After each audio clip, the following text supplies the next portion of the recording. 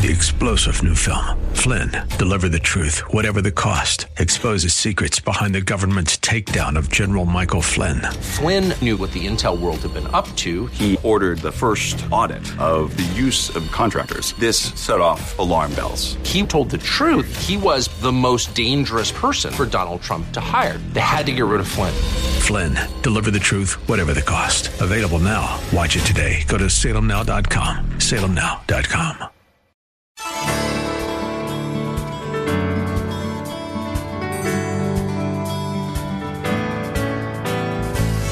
Hello and welcome as we lift up Jesus with Pastor Dudley Rutherford. I'm Kyle Welch. It is recorded in the book of John that Jesus once said, "If he is lifted up, he will draw all people unto himself." Christ's death, resurrection, and ascension are all linked to this glorious exaltation, and it is a call made to the entire world. No class, social status, race, or gender is excluded from this declaration. That is why we lift up the name of Jesus on this program every day. Our teaching pastor is Dudley Rutherford, and we join him right now with today's message.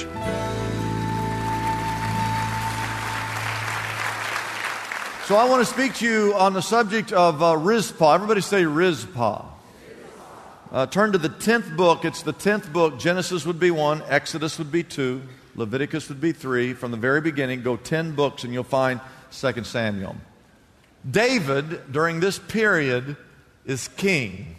Israel has been in a famine for 3 years. That's a long time to go without food. I want you to write this down if you're taking notes. David wants to know why. Why are we suffering? I want you to look at verse 1, 2 Samuel chapter 21, verse 1. During the reign of who?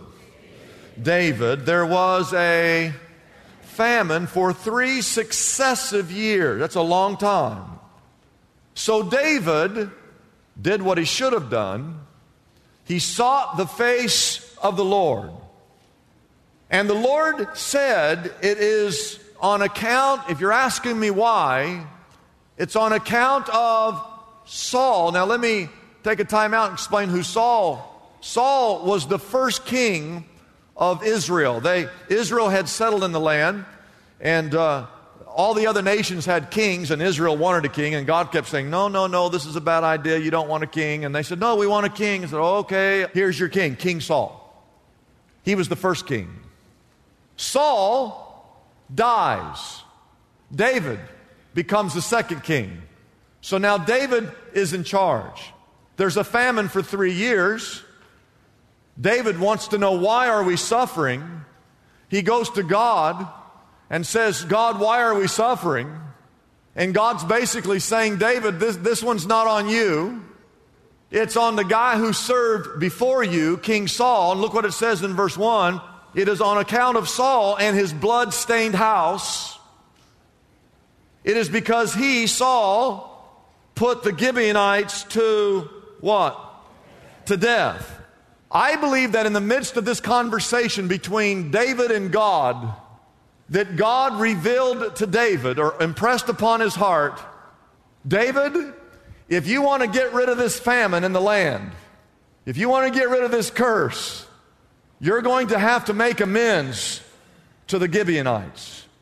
You're going to have to go back and seek restitution. Because, look at verse 2. Verse 2 says that the king summoned the Gibeonites and spoke to them. Now the Gibeonites were not part of Israel, but were survivors of the Amorites. The Israelites had sworn to spare them, but Saul in his zeal for Israel and Judah had tried to annihilate them. Now look at verse 3. David asked the Gibeonites, what shall I do for you? How shall I make, and here's the key word, amends. He's trying to fix the situation. He's not so concerned about the Gibeonites. He's trying to get rid of the famine. Are you with me on that? But he goes and he says, how can I make amends to you so that you will bless the Lord's inheritance? Now the Gibeonites, don't forget they're a little sneaky, they set David up. The Gibeonites in verse 4 answered him, we have no right to demand silver or gold from Saul. And I can just see David going, at least they don't want money. This is a good thing. He says in verse 4, the Gibeonites said, we have no right to demand silver or gold from Saul or his family, nor do we have the right to put anyone in Israel to death. And so David's thinking, all right, what do you want? So he says at the end of verse 4, he goes, all right, if you don't want silver, if you don't want gold, what is it that you want? They answered the king, as for the man who destroyed us, which was Saul, the man who plotted against us, which was Saul, so that we have been decimated and have no place anywhere in Israel, here's what we want, verse 6. Let 7 of his male descendants be given to us to be killed and exposed before the Lord at Gibeah, which is where Saul was from, the Gibeah of Saul, the Lord's chosen one. Now, you need to understand that David, again, was not just dealing with the Gibeonites. He was dealing with all of Israel. He was dealing with the 3 years of God's hand of blessing being off of Israel. And at the end of verse 6, David gives them what they wanted. He gives them the 7 sons of Saul. Now look at verse 9. Skip down to verse 9. It says that he handed them over to the Gibeonites, who killed and exposed them on a hill before the Lord. All 7 of them fell together. They were put to death during the first days of the harvest, just as the barley harvest was what? Here's this dramatic story. You've got this hill of Gibeah. You've got 7 crosses. You've got the 7 sons and grandsons of Saul hanging on those 7 crosses. This was a great day for the Gibeonites. They jumped and shouted and hissed and ridiculed and rejoiced and jumped up and down and pranced and danced and cursed. They were so excited because they finally had their day. And when the sun set that day, write this down, all 7 of those boys, those male descendants, the sons and grandsons of Saul, were hanging dead on those 7 crosses. Now, here's what happened. The sun goes down.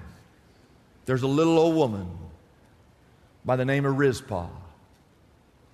She's the mother of 2 of those 7 boys. She was a concubine of Saul's. She was part of Saul's harem. She is the mother of 2 of these 7 boys. And when the sun goes down that day, this little old woman called Rizpah, she climbs up on the hill of Gibeah. And when she sees her 2 boys, she kisses their bloody feet. She weeps hot, bitter tears. She cries uncontrollably. Her heart is broken because there was a rule, a law back in those days for the Gibeonites that if you died like a criminal on a cross, that you could not come down off that cross. Your body had to stay on the cross until the birds of the air had picked your body clean because you did not deserve a burial.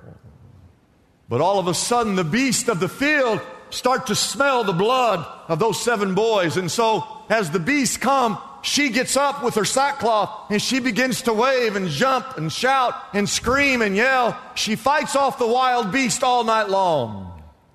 The next morning when the sun comes up, she thinks, well, finally I can get some rest. She takes the sackcloth and she lays it down on the rock, but no, all of a sudden the vultures, the birds of the air, by the day begin to come and they encircle those 7 boys. And she takes the sackcloth and she gets back up and she yells and she screams and she fights the wild beast by night and the birds of the air by day. Look at verse 10. Let's read what it says. It says, Rizpah, the daughter of Ai, took sackcloth, spread it out for herself on a rock. For 5 months, from the beginning of the harvest to when the rain poured down from the heavens on the bodies, she did not let the birds of the air touch them by day or the wild animals by night. Meanwhile, back at the palace, David is in the palace. Someone comes in and says, David, you remember the woman Rizpah, part of Saul's concubine? 2 of the 7 sons are hers. And David said, yes. And they said to David, she's lost her mind. What do you mean she's lost her mind? That woman has been up there since the beginning of the harvest for 5 months. This little woman has been on the hill of Gibeah with a sackcloth, fighting off the birds of the air by day and the beasts of the field by night. And when David heard that, he said, take the law off the books. Go get those 7 boys. And according to verse 11, 12, 13, and 14, guess what they do?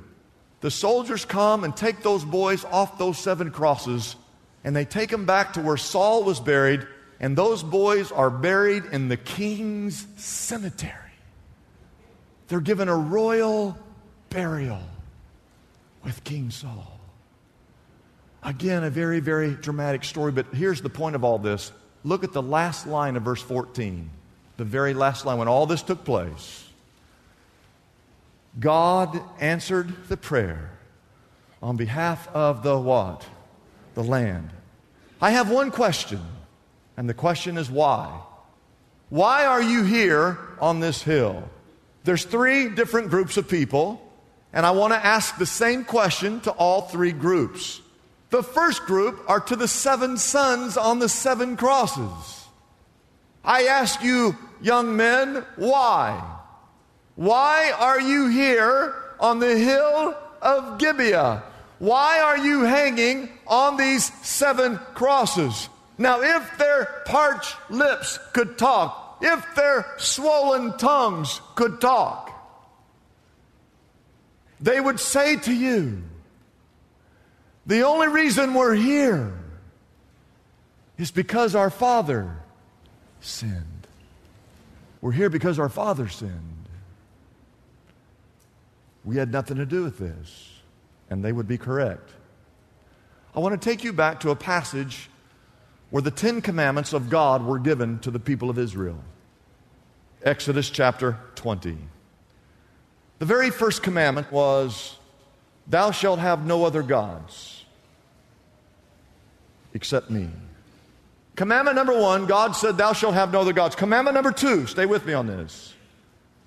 Thou shalt have no graven images. So the first 2 commandments, no other gods, no graven images, and worship no one else except me. Those are the first 2 commandments. Before he ever gives commandment 3, 4, 5, 6, 7, 8, 9, or 10, because really if you get the first 2 down, the rest of them are all going to fall in place. But after he gives the first 2 commandments, the Bible says these words in verse 5, Exodus chapter 20, that the sins of the father will be passed down to the 3rd and 4th, what? Generations. That if a man disobeys God, if a man worships any other god, if a man builds an idol in his own life and worships that rather than God, that the sins of that father will be passed down to the 3rd, 4th, and generation. Oh, preacher, I don't know about that. I don't know if I agree with that generational curse thing you just said there. Well, most of our problems in our culture today are a result of husbands and men and fathers who have chosen to worship other gods. And because we as men are not the godly examples that we're supposed to be, we're seeing a great breakdown in our culture, in our society, from the violence, from the disrespect, from those who are in authority. The breakup of our homes and our marriages can all be tied directly or indirectly to men, fathers, husbands failing to live the way God designed you to live. Because in the heart of God and in the mind of God, God put the man here to be the spiritual leader in his home, to be the spiritual leader for his spouse, to be the spiritual leader for his children, to be the role model. We emphasize sports and athleticism. We emphasize making money. We emphasize education, which there's nothing wrong with emphasizing those things. Those things are good. But the problem is we're not emphasizing the one thing that we should be emphasizing, which is to be a godly man, to be a godly father, to be a godly son and a godly daughter. That's what we should be emphasizing.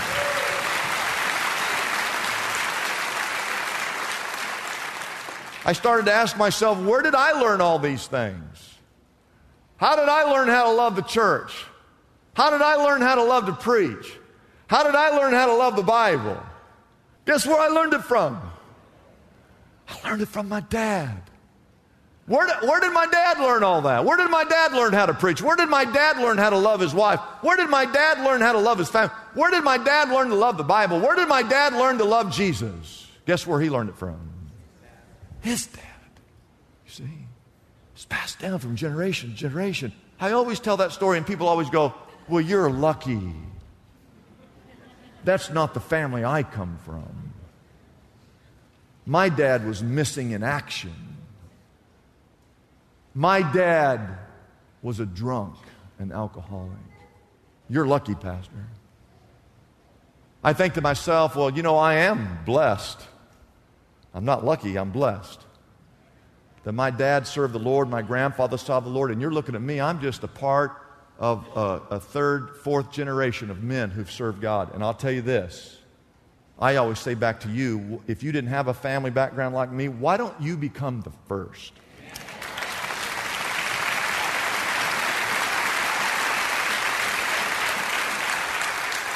Instead of making excuses, why don't you break the curse? So that one day you walk down here, you give your life to Christ. One day, if just you as a man today would forget about your background, and today and from this day for the rest of your life, you're going to love the Bible, you're going to love the church, you're going to love Jesus, you're going to love your spouse, you're going to love your children, you're going to emphasize being a godly man, a godly father. One day, guess what? Your children will come. One day, your grandchildren will come. One day, your great-grandchildren, just because you made that decision today. People you don't even know will one day come to Christ because of your decision today. And he gives this word of warning in that verse 5, that anyone who chooses to disobey me and dishonor me and not keep me first and only priority in your life, that there'll be a curse upon the fourth and fifth and generation. And so many of you, when I read that, you thought, well, that seems unfair. That just doesn't seem right. Well, whenever you read something difficult in the Bible, keep reading because there's other good stuff. And the very next verse, verse 6, says that if you as a man will love God, if you as a man will obey God, if you will obey the commandments of God, if you'll keep God number one, the Bible says in verse 6 that God will bless you and He'll show love and blessing to your family line for 1,000 generations.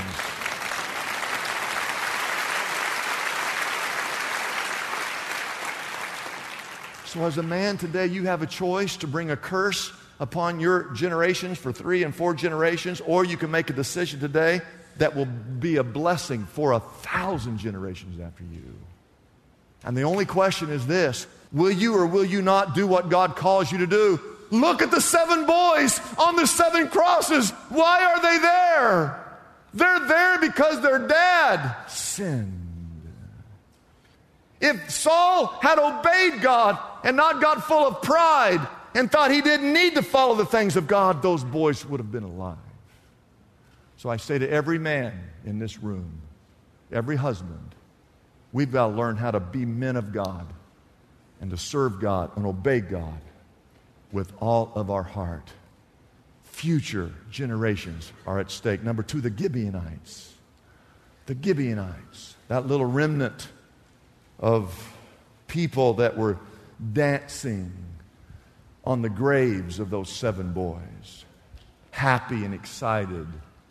Why are you here on this hill called Gibeah?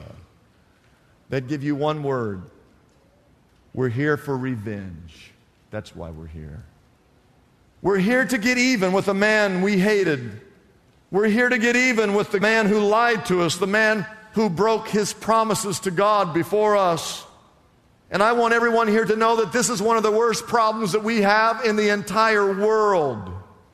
That once we have been mistreated, once we have been wronged, that we are not going to be happy until the score is settled. That's called revenge, bitterness, payback.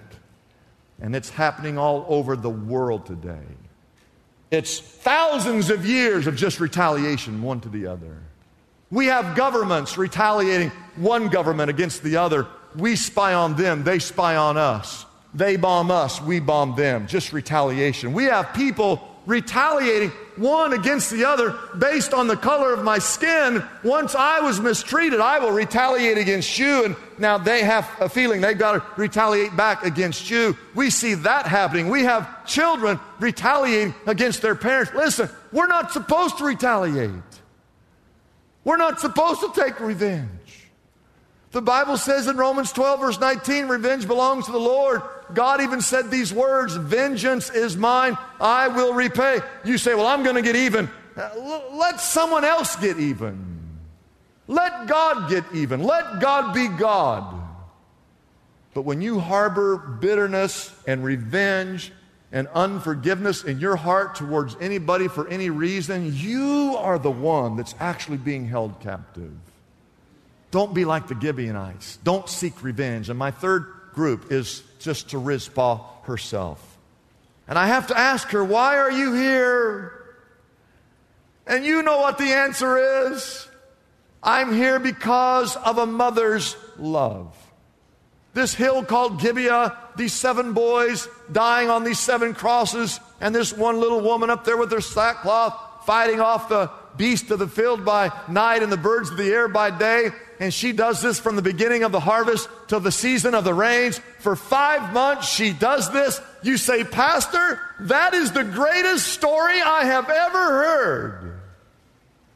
Oh, there's one better than that one. From the hill of Gibeah, where those 7 boys died, 4 miles to the south is another hill called Golgotha. And there aren't 7 crosses on that hill, but there's 3 crosses silhouetted on that hill outside of Jerusalem. And if you were to go to the man in the middle, the one hanging there, there's 3 boys. If you were to go to the boy in the middle, the Son of God, the one hanging there at sunset on Calvary with nails having been driven through his hands and his feet, and you were to go to him and ask him, why are you here? He would say to you, because of a father's love. God gave up his one and only Son. See him hanging there on that cross.